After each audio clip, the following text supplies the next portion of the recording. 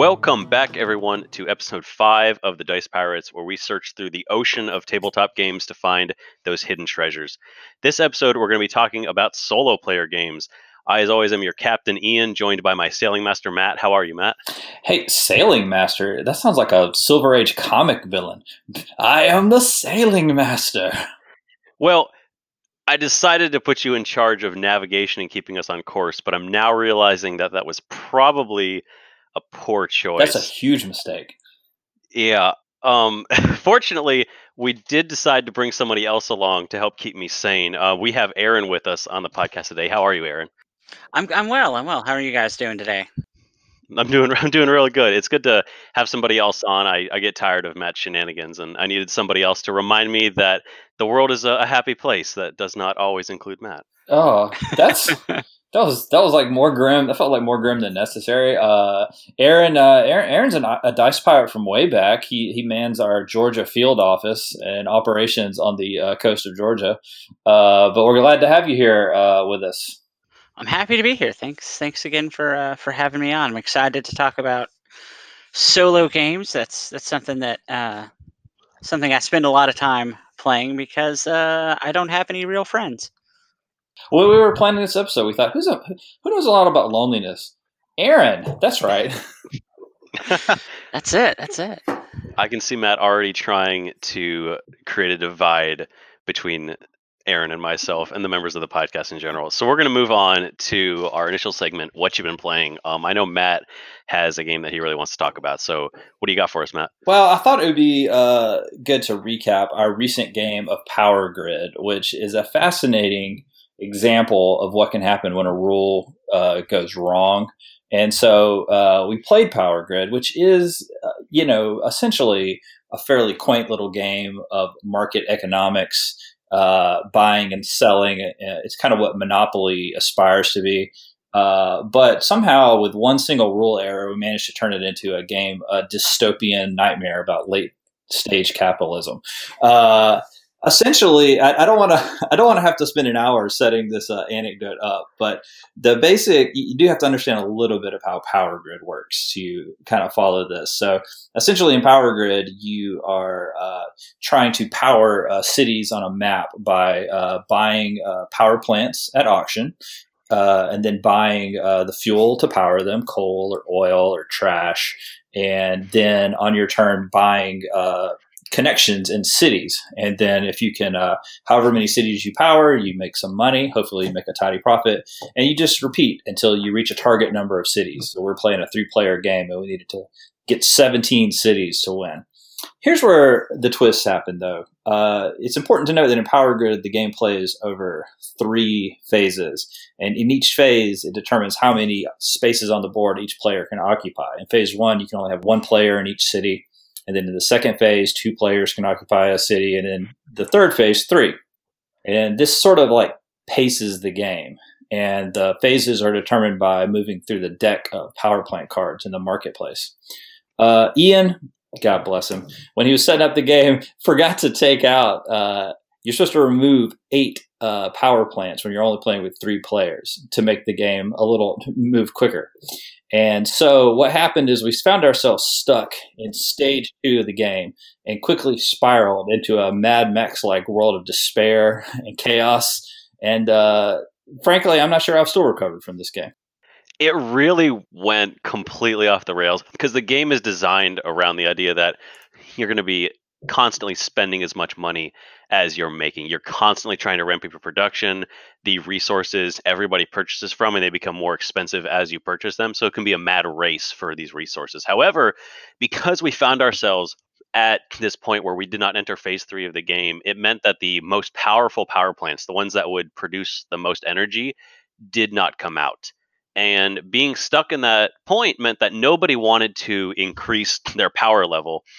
And by the time phase 3 happened, we were sitting on mountains of cash. We were sitting there, I felt like Scrooge McDuck. I was taking a swim when it finally came out, and it utterly broke the economy of the game. Well, it was really, I thought about this for like 3 days afterwards because I felt like an economist sitting in on this would have been fascinated to see this because we created this incredible market condition where all the players were flush with cash, but there were no goods that anybody wanted to buy. So you had like no meaningful market exchange, players sitting on huge amounts of cash. And so we were just buying resources kind of idly just to stockpile them for no reason, but then inadvertently driving up the price of coal and oil and other basic commodities. And then when a power plant would hit the market that people were interested in, the bidding went insane.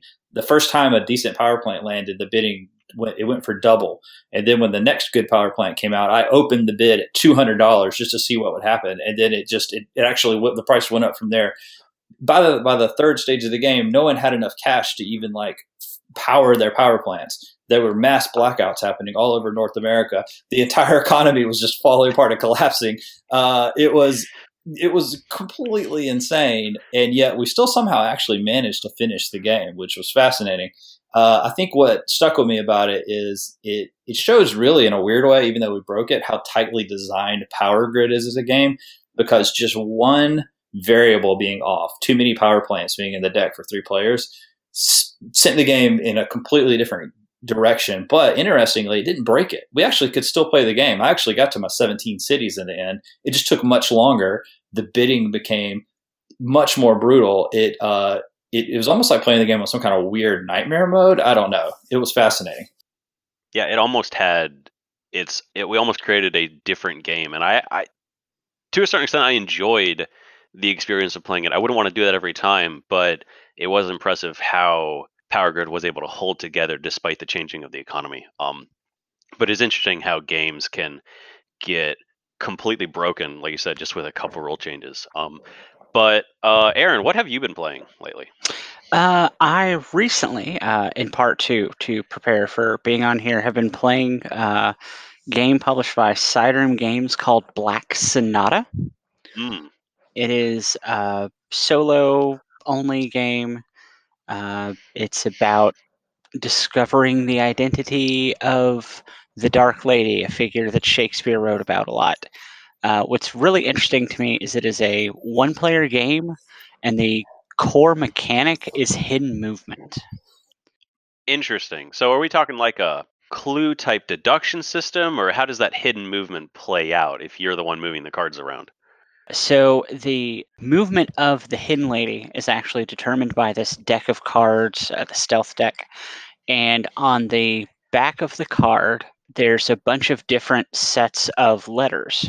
And to set up the game, you'll pick one set and arrange them in alphabetical order according to that set. So if I pick the third one over, I'll start with A, B, C, D, etc. Matt, that's how the alphabet goes.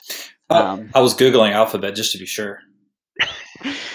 And then you'll flip them over. So as you run through the cards in the deck, she will always move either adjacent to or stay in the same place that she was.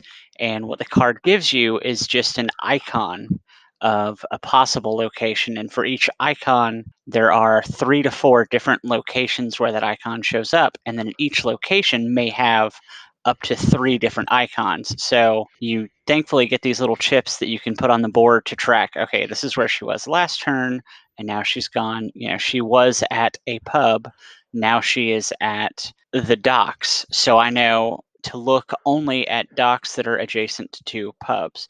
And then you can kind of whittle down where she is, but the map itself also has a bunch of branching paths. And she's not always moving forward in a circuit. She may double back or cut up the middle and then turn around. So it's just really all about narrowing down her location and then getting to her and then investigating if that's where she is before the deck runs out and you've run out of time.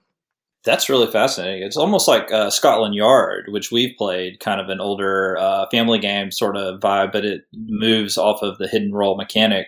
But I like the idea of taking that experience and turning it into a solo game. That's really fascinating. Yeah, it's to my knowledge, and I'm sure somebody will let us know if this is wrong. Don't at me. To my knowledge, it is the only solo hidden movement game. Like there are, for almost every mechanic I can think of, there are versions of it that are made exclusively for solo play. I mean, there are deck builders made for solo play. There are worker placement games made for solo play. But this idea of tracking somebody who's moving around just abstracted into a deck of cards, and it works really well. I've played probably about a dozen times and actually beat the game for the first time yesterday. I just looked it up on BGG because I had not heard of this, and it's really fascinating. I actually like the look of the game too. It's kind of got this minimalist, kind of old school map that you play on, very simple components with icons, and then these Victorian images of Shakespeare and these other folks on the card. So it's got kind of a cool minimalist retro look. This is a fun one.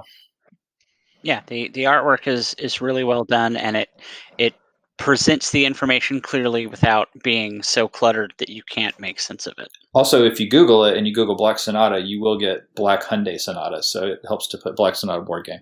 Just a pro tip from me. Similarly, with another game that this company has published, Maquis, turns out that's not just the name of a board game, that was actually the name of this group of French revolutionaries that the board game is about. So if you just Google Maquis, you're in for a much less interesting afternoon. That's really interesting. No, I think one of the cool parts about it too is just looking at is the size of the box that comes in. I'm sure that's something we'll talk about as we get into our full discussion, though, talking about solo player games, because that does tie in perfectly well. So we're going to take a quick break and we'll be right back to talk about solo player games. All right, and welcome back to the Dice Pirates. You're here with your faithful Dice Pirates crew, Matt, Ian, and special guest Aaron. And we're here today to talk about a kind of a niche topic, but a very popular one in board gaming, and that is solo gaming. The idea of sitting down and playing a board game solo, if you're not really deeply involved in the board game hobby, probably sounds like one of those things that has a sort of a weird stigma around it, like going to the movies by yourself or going out to a restaurant by yourself. There's just some activities that are vaguely kind of looked at sideways when you say, I'm going to sit down and play a board game by myself. But there's actually a really rich and growing scene within the board game community about games that scale down to one player and kind of taking that board game experience and turning it into something that you can do on your own for relaxation, or certainly in 2020 where people have been in quarantine. I'm sure that solo board gaming has been a refuge for a lot of folks. So what do you guys think? Do you guys enjoy solo play? So I have I have taken the opportunity recently, so during the pandemic and with more time, to play some solo games on my own. I definitely do not have as much experience with it as you guys do, but I have played a couple games. All the games that I've played have been multiplayer games that have been pared down to a single player's experience, which is definitely different from actual solo games themselves. And I don't have a lot of experience with those, but I know that Aaron does have quite a few games that are solo player only, like we were talking about with Black Sonata. Um, and I'm definitely interested to understand more about that, because I love to know how those games play differently. Because when you're operating from a single player perspective, you don't have to worry about these mechanics that allow players to go at each other. How do you work on these win states when multiple people are going for them? How do you balance an economy? If you have one person playing, you can control the experience a lot more. So I'd be interested in how those games differ in the way that they approach gaming. Yeah. So solo games, you can kind of boil it down to like three basic versions. You have your multiplayer game. I mean, it's of multiplayer games, there's basically two types. There's multiplayer games where the solo mode is get a high score, like basically any Euro that has a single player mode is just play the game as usual and then use this Excel spreadsheet that we have provided you to tabulate your score. And then here's an arbitrary set of numbers to compare your score against to see just how bad you really did. This is the board game equivalent of that little game at Cracker Barrel, like where it tells you at the end, like, you got so many pegs left, you're a doofus. Exactly. And then you've got the rest of board games that are not Euros. Your Ameritrash solo modes, and admittedly, these are I feel a lot less common Euro games tend to be derisively described as multiplayer solitaire anyway, because there's not a lot of player interaction. So anytime you try to solo something with a lot of player interaction, there's usually there's you know there's a supplemental rule book. There's a whole ancillary decks of cards and lots of dice rolling to kind of simulate other people doing stuff that is messing you up. And I've played a number of them. A lot of them are better than others. Some of them are just downright awful. Part of the problem is, when you're playing a multiplayer game solo, you don't have the opportunity to learn that other player. I know from experience, if I'm playing a game with my brother, I know that if I attack him, that's the rest of my game now and the rest of his. He will spend the rest of time just destroying me. And I know that. I have that meta knowledge. Whereas with a deck of cards that's been shuffled and a couple dice that get rolled, you don't really know. You can't really get an idea of what the automated player is going to be doing. You don't have an idea of what path is it pursuing. All it's doing is simulating kind of interrupting your plans. That's really interesting because it kind of, there's always two layers when you're playing board games with people. There's the variables on the board, and then there's the personalities at play, and how people's kind of impulse is they're going to respond to different things. Like you said, we have certain folks that we play with that if you attack them, they're always going to retaliate, or there's always going to be that one player who wants to avoid conflict. And if you can kind of metagame at that level. Solo gaming obviously strips all of that out. That could be a very good thing if one, you don't like that stuff. Maybe the social dynamics of sitting around the table kind of stresses you out, and the meta game of playing with people is like kind of a quagmire for you, or just something you don't want to deal with for a particular game session. Or also, it kind of makes the game a little bit more like a pure experience because it's just you versus the rules, and there are no personalities or other dynamics at play. So you're kind of testing your wits in a different way. Yeah, it becomes a lot more about how you work on things yourself. Before we get into like solo only games, when you're talking about playing with other people and learning those people and having those mechanics, there is a subgenre of games when you talk about cooperative games, especially things like Pandemic, which a lot of people often play by themselves anyways. Do you feel that those come across as good solo player experiences? Are they well rounded in a way that you can play them by yourself, or do those depend on playing with multiple people more than you might expect? Most cooperative games that are soloable that you can play by yourself, they generally, even in the rules, will recommend, like, if you're playing by yourself, you need to be prepared to play two hands at once, because it's just not balanced to scale down all the way down to one person at a time.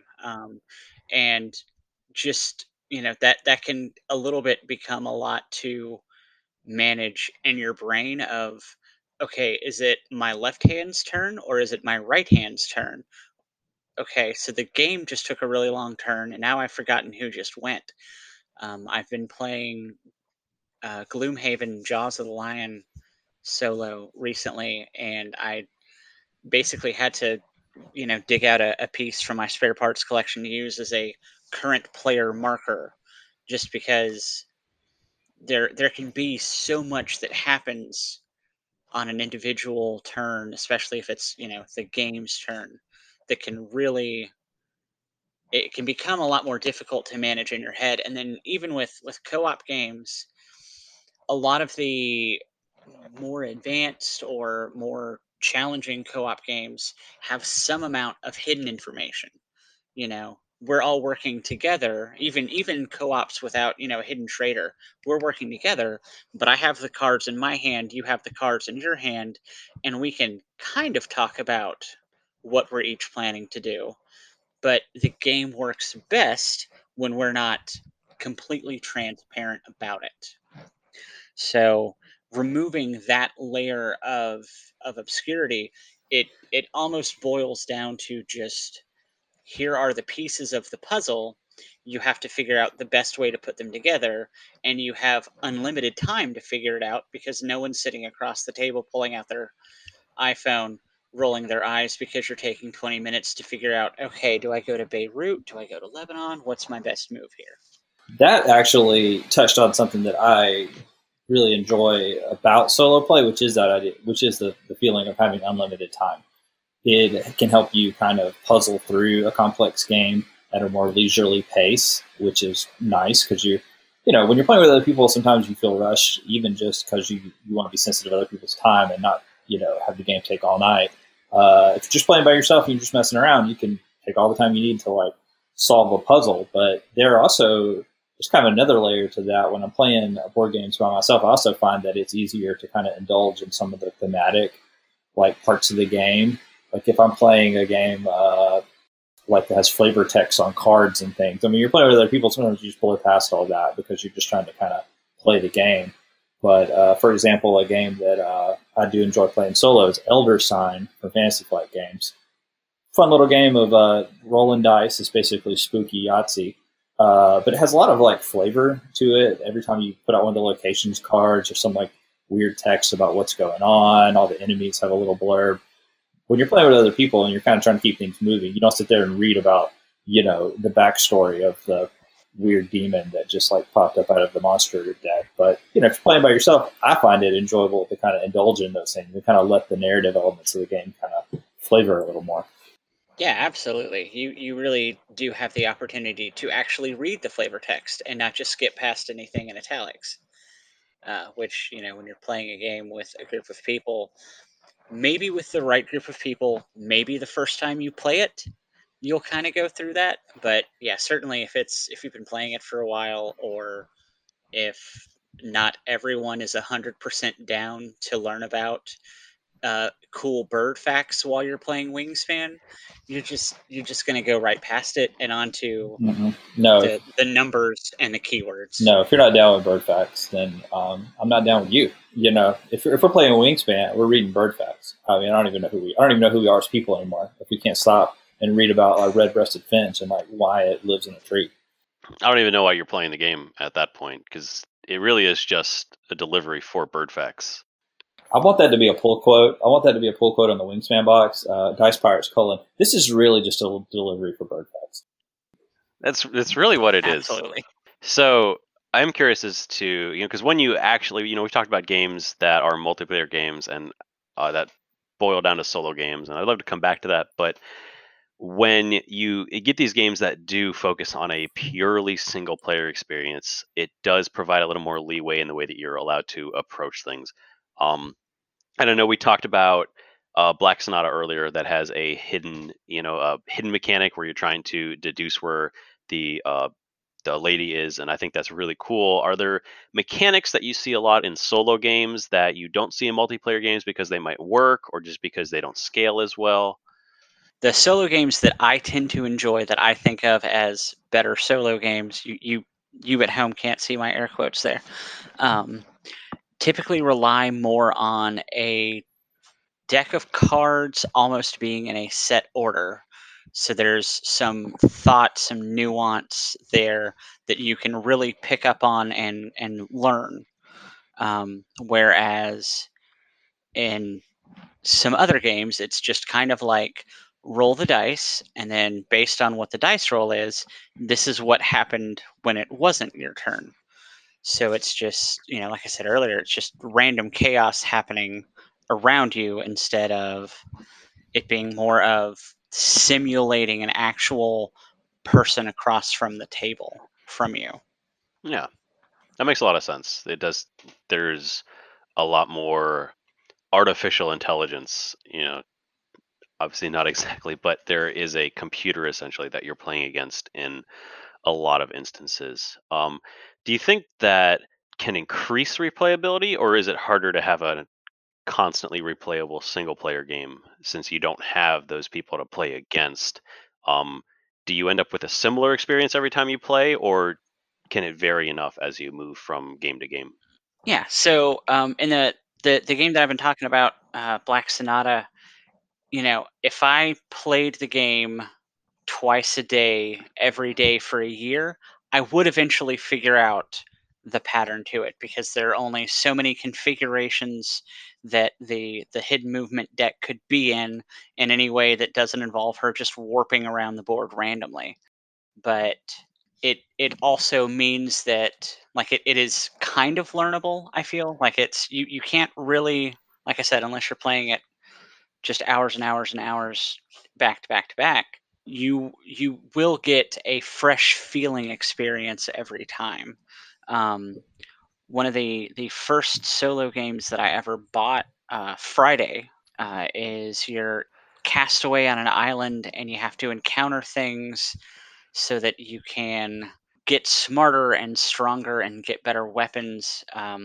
It is a solo deck builder, which I think is really interesting because I'm a big fan of deck builders in general. And I mean, it's literally just shuffling the deck randomly, and then depending on what level that you are currently affects the level that the obstacle that you're facing is. And even that, even though it's just a deck of cards shuffled, the more that you play it, the more that you learn, okay, in this part of the game, I definitely need to focus on getting rid of bad cards and getting the cards that give me health back. Whereas later in the game, I can spend a lot more effort focusing on getting the ones that can, do a lot of damage or can negate bad effects entirely. Because if I spend too much time working on that in the beginning of the game, then I won't, when I get to the end of the game, I won't be able to grab the cards that allow me to keep playing to the end.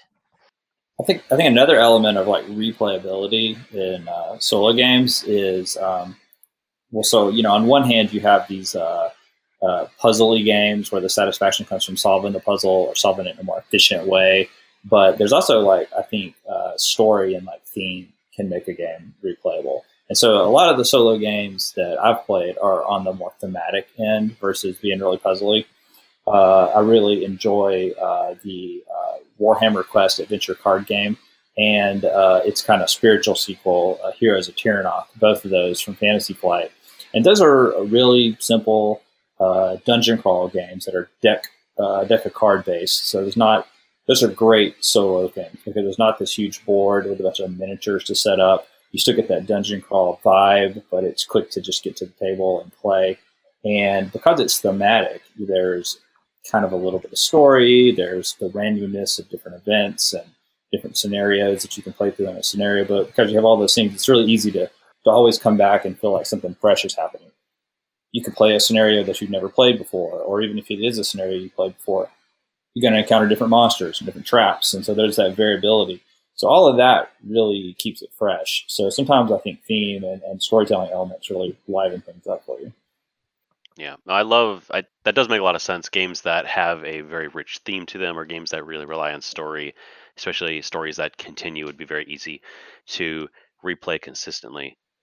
Especially like I'd love to ask a little more about playing Gloomhaven by yourself because I know that is designed for more people. But do you feel like you're getting the full Gloomhaven experience? Has that been as enjoyable playing it by yourself? Like a lot of multiplayer games that can be played solo, I feel like I'm getting about 80% of the experience. One of the big mechanics in Gloomhaven, there's two of that I can think of particularly in this facet. One is that you don't know what initiative the other players are taking. So in Gloomhaven, you take two hands out of your card. Those are the actions you're going to do, and each of them has a number on it, and you decide what number is going to be your initiative for that round. So that's basically starting at 0 all the way down to 100. Where in the initiative order are you going to act? And in traditional Gloomhaven, you don't know exactly when everyone else is going to go. So you can say, all right, I'm going to try and go early and knock that guy out so that you can go after me and then run past him, blow stuff up. And in solo, I always know exactly when the other person is going because I have the car sitting there right in front of me. So you don't get those moments of accidentally messing up somebody's whole turn because you didn't go as late as they thought you were going to. Another part of it is the city events in between each fight in Gloomhaven. You draw a card from this deck that are these special events that you will only ever encounter once ever. Like I think the instructions in the rulebook literally say to tear the card in half once you've resolved it.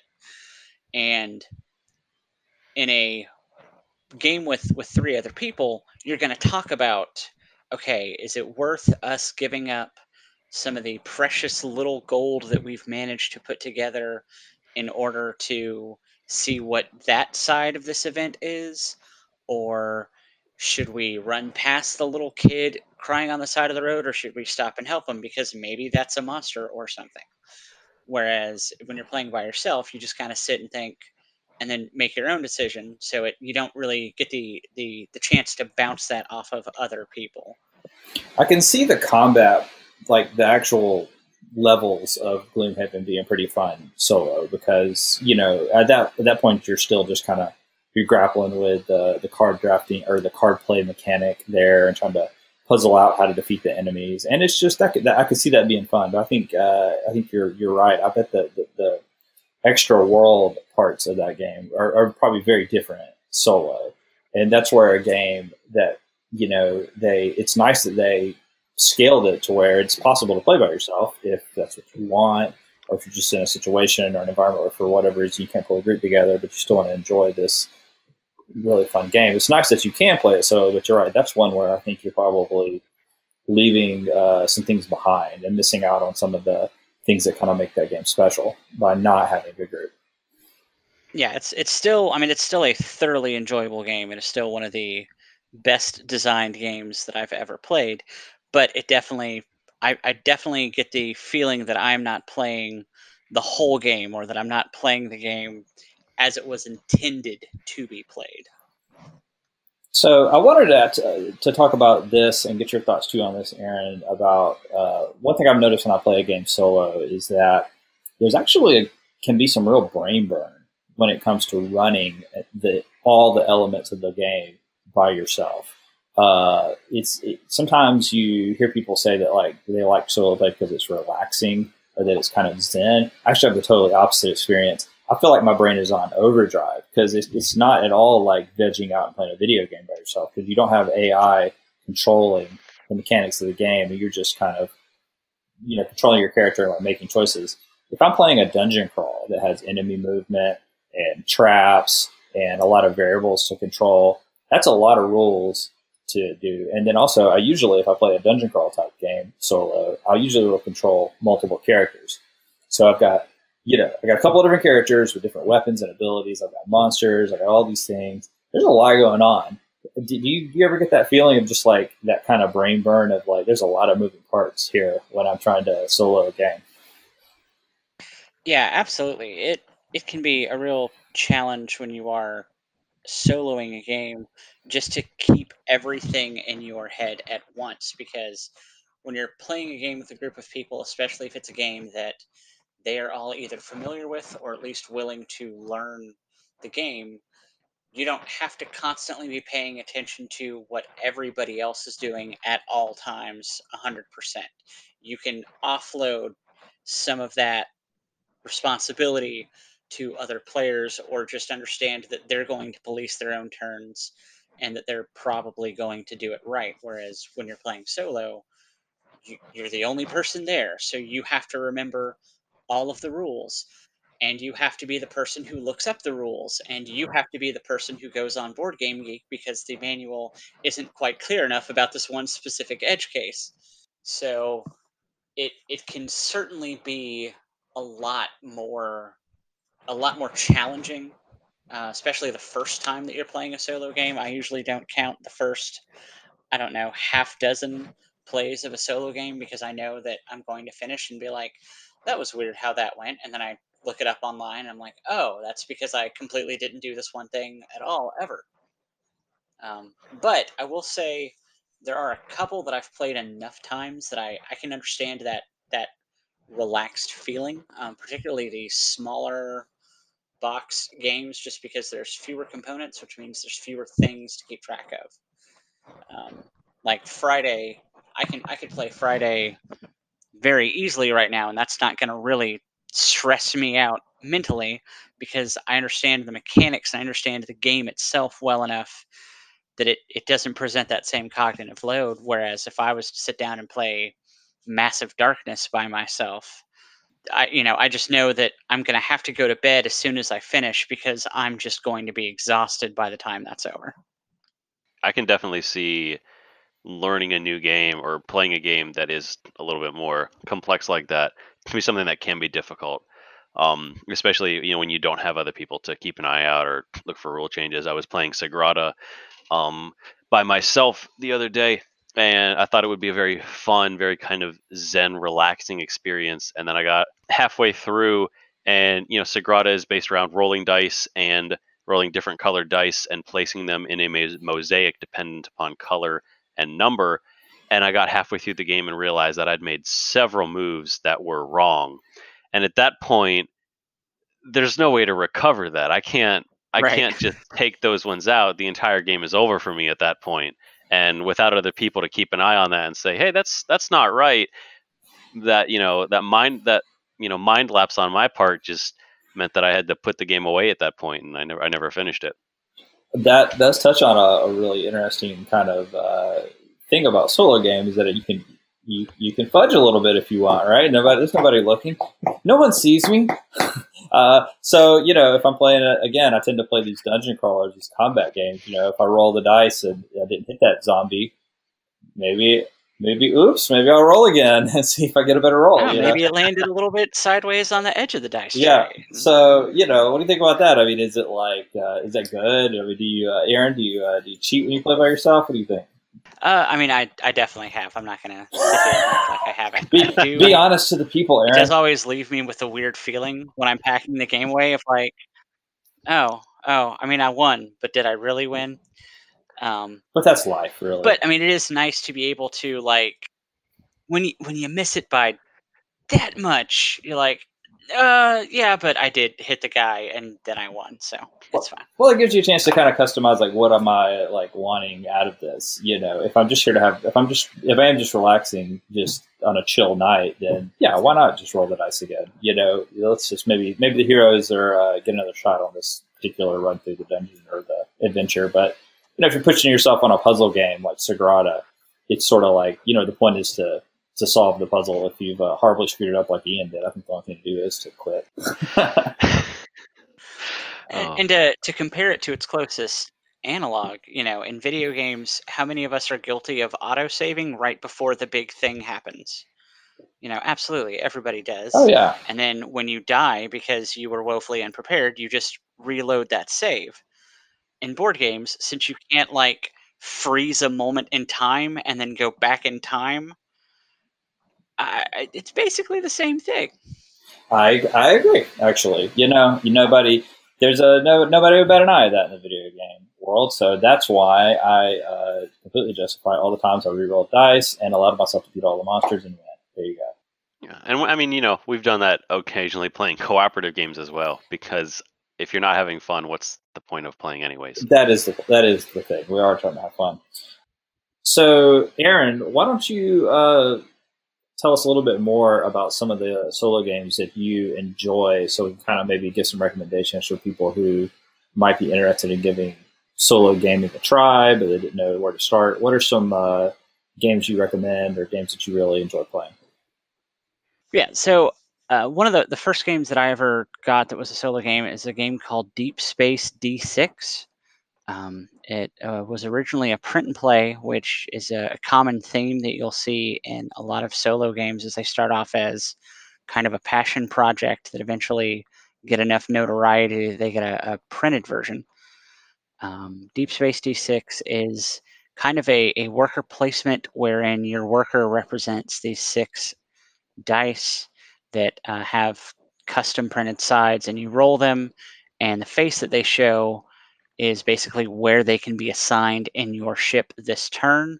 There are also a couple other spots on the ship that'll accept any kind of worker or will allow you to change the face of another worker. So it's all about trying to figure out the best way to defeat this almost endless wave of alien ships attacking your ship by trying to figure out, is it better to prioritize shields right now? Should I instead focus on just doing a lot of damage and clearing the path so that maybe on my next turn I can come back?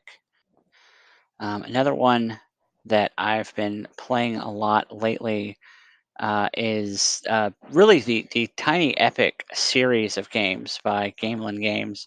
They are multiplayer games, but they generally have pretty good solo modes.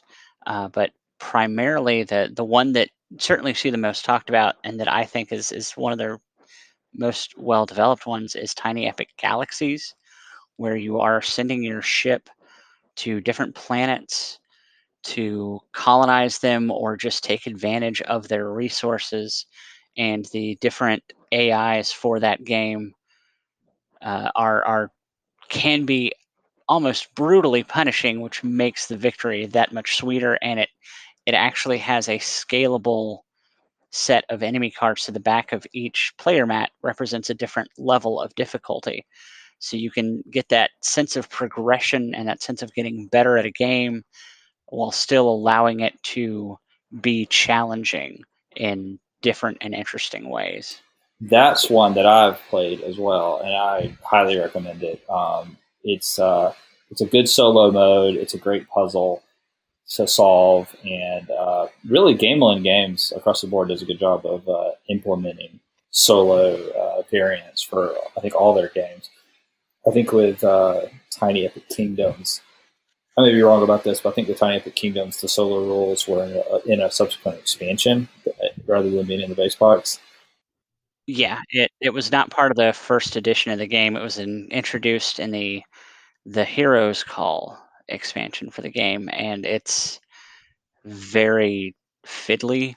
There's a D12 that you roll, and then like a compass card that you have to use to determine where the other player moves. Yeah, that one I haven't played. So and it just right out the gate when I heard that they were adding a solo mode, I was like, I'm not sure if that works great for that game because it's a 4X strategy game, and it's just no. But it works great in Tiny Epic Galaxies, and it's a really fun one. I actually just played Tiny Epic Galaxies again about a week ago, and was charmed all over again by the little wooden spaceships, and remembered like I love that game. It's such a good one. Yeah, and to touch on an earlier point, if I can go back a little bit,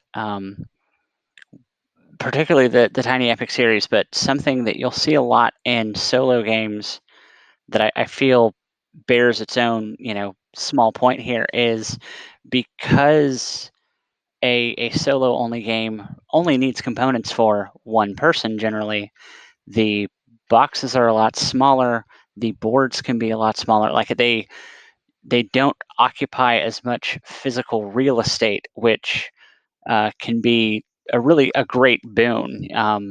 I've been working from home lately, like I'm sure a lot of people, and it is nice to be able to, while I'm on my lunch break, I don't have to get up, go to a different room, sit down at the dining room table, drag something out. I can just grab, a little solo game from next to my work desk, move my keyboard out of the way, and I have enough space to set up the game and run the game, and I don't feel like I'm having to cram it into a space that it is not intended for. There's a lot to be said about the accessibility of solo player games, and you mentioned that earlier as well with the print and play aspect of a lot of these games. Is it's incredibly easy to find a game that you want to try that people enjoy if it has that element to it. If you can print it out, you don't have to worry about a lot of these you may not have the nice cubes or trackers, but you can still play the game and you can still get every bit of it that somebody else would. And that does, like you said, transfer into the size of the box, but that also often transfers into cost as well. A lot of these solo player games, because there will be fewer parts to them, because it's a lot smaller, it's going to be cheaper to get into as well. Absolutely. And to print and plays, I haven't myself personally delved into print and plays much just because I am incredibly lazy. But if anyone is interested in trying out a solo game, there is a print and play that you can find on Board Game Geek. It's completely free. It's called Utopia Engine, and it is there's 2 pages that you have to print out, and then you need a handful of d6s and a pencil. There is a rule book that's 10 pages, I think. But I mean, really, all you need to do is print out those 2 pieces of paper, and then you can just pull up that rule book as a PDF on your phone. And it's a fantastic game of like exploring these wastelands and recovering artifacts, and then connecting those artifacts to try and power on the Utopia engine to stop Doomsday and save the world. And it's a really great entry point because it's something that has been out for a while, that the designer of it, you can tell, put a lot of time and effort into this. This is not something with little clip art cutouts. I mean, the artwork is honestly gorgeous for just a PDF that you can download off the internet for free and have forever. That that's really fascinating. I like the idea of very accessible, inexpensive, or even totally free games as something that kind of makes board gaming a more accessible hobby with a lower barrier of entry. I think one of the downsides to this kind of board game renaissance that we're all living in, and it's very exciting if you like the hobby, but a downside is that games are getting bigger and they're getting much more expensive. I mean, the tendency towards big box games that are crammed full of components, the desire amongst the game audience for more like luxurious game components and feel means that the ticket price on games is getting outrageous. Just last episode we touched on this, but I mean, Fantasy Flight just dropped this behemoth of a game, or they're planning to drop this behemoth of a game that's like $170+ full of miniatures and components, and that's not an entry game, you know. And so it's really nice to know that there's a wealth of games out there that are small, that are inexpensive or free, and they probably are a great starting point for somebody just wanting to explore the hobby. Print out Utopia Engine, set it up, and just kind of see what modern gaming has to offer. If you haven't played a board game since you played Trouble in like 5th grade, there's a whole world out there of fun stuff, and this is a good way to get into it.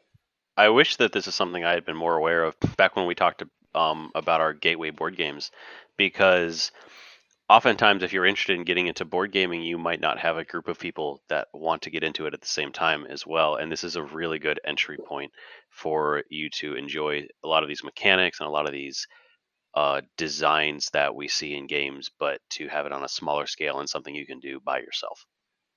Solo games can really be a great entry point. I mean, for all of those reasons, that they can be had for free or really pretty cheap. Like Friday, it's a fantastic little solo deck builder that you can get on Amazon for like, I routinely you see it on sale for like 15, $20. It takes up very little space. You can easily, like I said, just move your keyboard out of the way and you have all the space you need on your desk, and you don't have to wait for 3 other people's schedules to all line up and to want to do this thing. You just decide, hey, I've got 45 minutes, let's learn this game, and that's it. You don't, you have that capability to really try out something completely on your own, and to get a very rewarding experience out of it without there being a huge investment of really that much money or that much time. Yeah, and speaking of that, a game that I want to recommend that kind of fits in what you're just talking about of being low cost, low barrier of entry is a game called Four Against Darkness, which is a simple retro style pen and paper role playing game that is totally designed to be played by yourself. It's basically somewhere between a combination of like a choose your own adventure book and Sudoku, maybe. I don't know. Like it's kind of got this vibe of like sitting down with a pen and paper and like playing kind of a leisure activity by yourself, but it's a dungeon experience. You use a book to create a party of 4 adventurers. You roll dice to randomly create a dungeon, and you have to draw it out. All you need to play the game is graph paper and a pencil, and you draw out these runes in the dungeon as the dice dictate which section of the dungeon you wandered into, and then you roll for the contents of the rune. So it could be monsters to fight, there could be a strange encounter, or a mysterious object, and you keep going until you find a boss, and then defeat it and make your way back out again. It's very. I've played that game a good bit. I bought it on a whim one day because I saw it trending on the good old BGG hotness list, and I have found it to be closer to that zen, relaxing thing that people look for in solo gaming than some of the other like big box games that I've tried to play, because it is so simple. It really is just a book and paper. It's also, and this could be a criticism in some people's minds, it's not a game of very complex choices. You almost feel like it's kind of a game where the dice are just telling you a story. You really, the only choices you make are like, I don't want to go left or right from here. And then from there, it's like you roll dice. Okay, this is the shape of the room I'm in. You roll dice. This is what's in here. You roll dice. This is what happened. So, it is a little bit of not the most complex and thinky game, but it is kind of fun to see this weird dungeon crawl adventure just kind of unfold on the table in front of you. And then you kind of have some of that like fun, if you like it, that fun kind of zen feeling of like ticking off boxes and like, checking things, because you can, you're tracking your character's hit points and what's in their inventory. It's a fun little game. It's very chill. I'll say the only other things I'll say about it is it could be a good way to dip your toes into role playing, like real pen and paper role playing, if you've never done it, because it can be really hard to get a group together if you don't have friends that are already into it, but you maybe have always wanted to try it. This is not going to give you all the story and the narrative of a role playing game, but it'll let you have that experience of like rolling up characters and doing some of these classic role playing things. And it's also so it's a good way to kind of introduce you to role playing. It's also it can be very relaxing and just like a chill way to just like spend an evening by yourself if you just got some time on your hands. And it's like what you're talking about with some of these print and play games that are simple. It's just a game that's like, I got 45 minutes, just pull the book down and go. So that's one I'd recommend. There are a lot of really fun options that I think I'd really like to get more into as well. I definitely look some of these up. If you had to recommend one or two games that you think people should definitely pick up, Aaron, what do you think you would pick out? If I had to recommend right now, definitely I would pick up Tiny Epic Galaxies. It plays fantastically multiplayer. It plays excellently as a solo game, so it can transition between those two really, really well. And then if you're looking for something that's a little bit more fantasy or role playing based, there's a game by Asmodee Games, not Asmodee, Asmodee. It's very confusing. It's called One Deck Dungeon, and it is a deck of cards that represent different monsters and obstacles that you're going through in a dungeon. And as you overcome them, you can acquire them into your little player tableau where you can add them you can increase your stats, you can get special abilities, or just use them as experience to level up to get more stats and experience. It's fantastic. It fits in just a little double wide deck box. Doesn't take up that much space on the table, and it even scales to, if you would like, you can play it 2-player co-op with another person. So I think those would both be good entry points because they're both games that you can play by yourself or with other people that I think are excellent examples of what a good solo game can be. Yeah, I think those are fantastic choices. Being able to scale games up or down depending on who you're playing with, especially as games to get early on, I think are really good choices. I really enjoyed being able to talk about this, especially because I think, like we talked about at the beginning of the episode, playing board games by yourself is one of those often maligned ideas. And there's a lot to love about that. I mean, everything, we love about board games can be found in solo player board games as well. And there's no difference between doing that and watching a show or playing a video game. Yeah, I think this is a real exciting kind of area of board gaming to explore, and it's something that I'm looking to get into more. I think we've been really fortunate to have a consistent board game group to play in over the last couple of years. But not everyone has that access to that, and so you shouldn't be like shut out of the hobby just because for like scheduling reasons or because of a job or whatever. You're in a place where you aren't able to pull together a group of friends as easily. There's a whole world out there of really interesting games that are fun to play, that are inexpensive, that are sometimes even totally free, that let you experience this great hobby totally by yourself. I think that's a really exciting thing. I think it's great that more and more designers are providing games in that space. And I think you really can't understate how great it is that these games are often very inexpensive. I was just Googling One Deck Dungeon with Aaron talking about it. We'll see in that game listed for $22, on Amazon.